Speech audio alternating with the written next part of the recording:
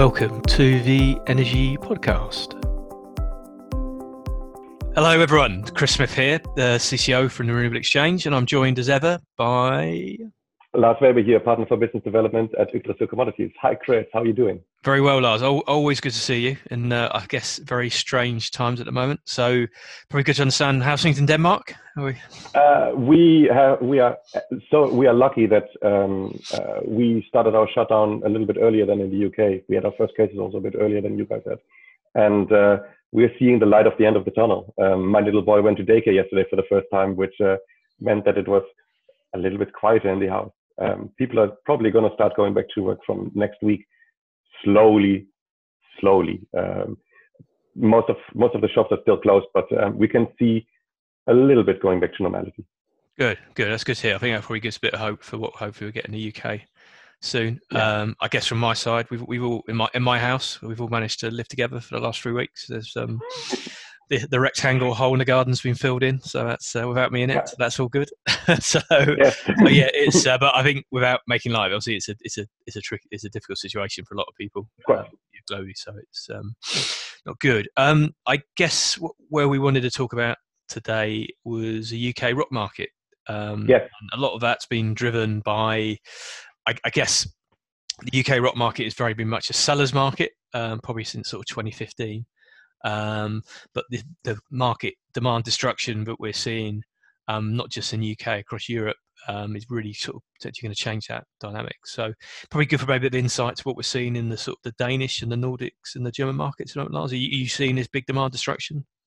Yeah, so you saw it first in Italy, which was the first one which started with really large scale downturn of part of the society. And in Italy, we saw demand destruction by, I think in the end it was more than 30%, and it's hanging around there right now. Denmark, we were relatively lucky that we only had a demand destruction of around 10 to 15%. The rest of the Nordics, let's say Sweden, which has a lot less restrictions, and also Norway, we are looking at somewhere between 5 and 7%. Germany is somewhere in the middle around there. The forward market has kind of collapsed, especially in the Nordics. I mean, you can buy Q3 for the Nordic markets for €7. That is base load for 3 months. I think I've never seen a level that low. Front month for May, when still most of Scandinavia is in lockdown, was at some point at a low traded at €4 for a month of base load. Those are levels. Yeah. Yeah.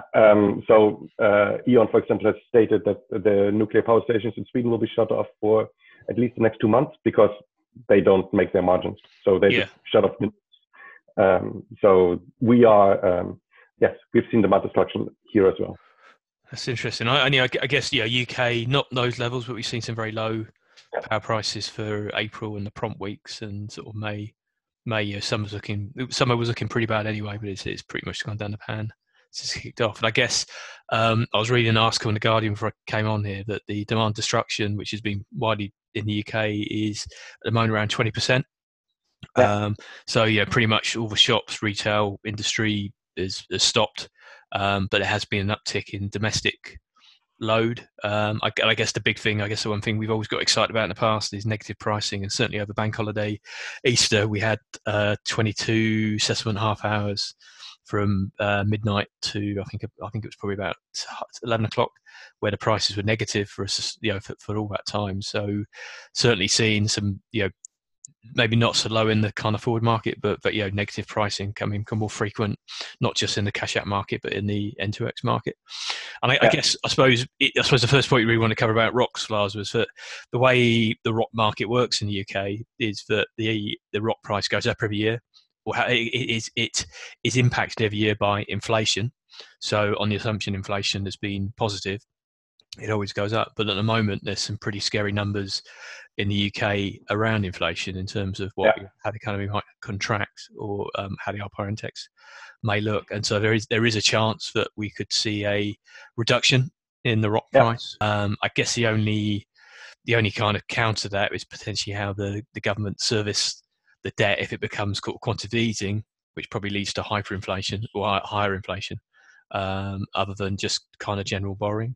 Yeah. So I guess that's one point I suppose we need to probably flag up around that risk around the actual price of the rocks. Yeah. So and keep in mind, if you would have 1 year of deflation, then most financial models are based on 2% inflation or 2.5% inflation every year. But if you have only 1 year, not plus 2.5%, but minus 1 or 2%, you will lose those 3% for the rest of the period that you still have rocks, because unless you get indeed higher inflation later, or maybe even later this year, you are going to lose. You're going to be impacted every single year in the future based on this. So this could be slightly scary, especially if you have long-term debt servicing or something like that. Yeah. I guess we don't want to be the prophet of doom, but the UK generators have been battered in lots of ways recently with TCR and strategic cost review and low power prices. So I think so it's something to be aware of rather than be kind of send the hairs running. But I think 2015, where we had the issue where offshore wind was basically generating a lot more energy and a lot more rocks than was expected. We've seen pretty healthy recycles in the UK, and on the back of potentially some quite low renewable winters as well. We've seen 10% recycle. So I guess the expectation is what we're seeing at the moment, the recycle should pretty much, very good chance recycle will be close to zero. So as you mentioned, you have 20% reduction in demand right now. Now, I don't want to be the sayer of doom, but if you would have this for 6 months, then you would lose 10% of demand. And if you lose 10% of demand, your headroom is gone, which means your recycle is gone. We have to take into account there that 10% reduction of demand is measured over all electricity, and energy intensive industry is excluded from the ROC calculation. So if you take that out, then the demand destruction might be a little bit less, but still SMEs, for example, are also closed right now. So they do take on. Household consumption might be slightly higher, which could offset this a little bit. But let's just say recycle is definitely going to be a lot less than what we've seen historically, and might go back to zero, as we've seen, I think, 1 or 2 years in 2014, 15, if I remember correctly. Yeah. And I think that then brings into the banking. So there is protection for generators in terms of that, you can bank rocks and roll them forward for previous years. And in some ways, that's been quite a profitable way for some even supply companies of generators, because the rocks go every year with RPI. So your asset increases by 2.5% every year, which has been better than the sort of interest rates you've had for the last 10 years. Yeah. But I think our view is that this is going to fundamentally change the dynamics of the UK market, which has been very much a seller's market, to being potentially in the hands of the buyers. So if you look at that, historically when we had banking, so in 14, 15, when we had banking, because of more than expected offshore wind and also both in megawatts, but also in load factors, so you had a lot more megawatt hours, meaning a lot more rocks. But at that point in time, everybody knew that this is only quote unquote a short-term problem for 1 or 2 years. So banking makes sense at that point in time, because you have the certainty that the coefficient factors, the amount of rocks that you need in the future, would go up, because you look at what historically was the production. The problem now is that we have, first off, the risk of deflation, which means that if I bank now, then they're going to be worth less next year. So why should I bank? That's the risk. Why should I do that? Why do I want to take that risk? And the much more important thing is, if we have demand destruction next year, let's say that we're going to bank 5%. Now, if we also have demand destruction next year, which compared to 2 months ago could definitely be the case, if we have a longer term depression or a longer term recession, that means that if I'm banking now, let's say 2% or 3% of all rocks, next year I have to bank 2 or 3% more again. And then you get a cumulative factor on that one. And you only need to have the cumulative amount being at 25%. And if you get closer to that level, there's a lot of smaller factors who could tip over the balance very strongly towards the sellers. The buyers, so that the buyers have all the power, and you could potentially have stranded rocks. As to give you an example, we are right now in CP19. Now let's say that we need to bank 5% of all CP19 rocks. You can bank 25%, easily done. Now, if we have to bank next year again 5%, that means that the cumulative amount is already 10%. of the 25%. So we are getting closer to there. If you at the same time then also have either a strong wind year, then you could have another 10% easily more.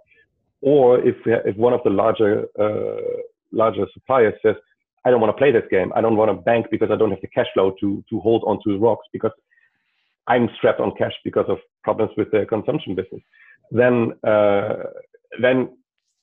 only one of those relatively large players, let's say 5% plus of the supply business, could have an almost monopoly-like market power where they just say, if I don't buy, I'm certain that I have to pay, and I have 6 months extra worth of cash flow by the time that I have to pay. So why would I pay you now?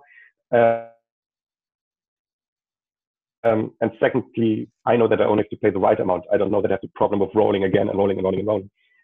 If that happens, you could get generators who get stuck with their rocks. And if you get stuck with more than 1 year with your rock, the value of your rock goes down to zero.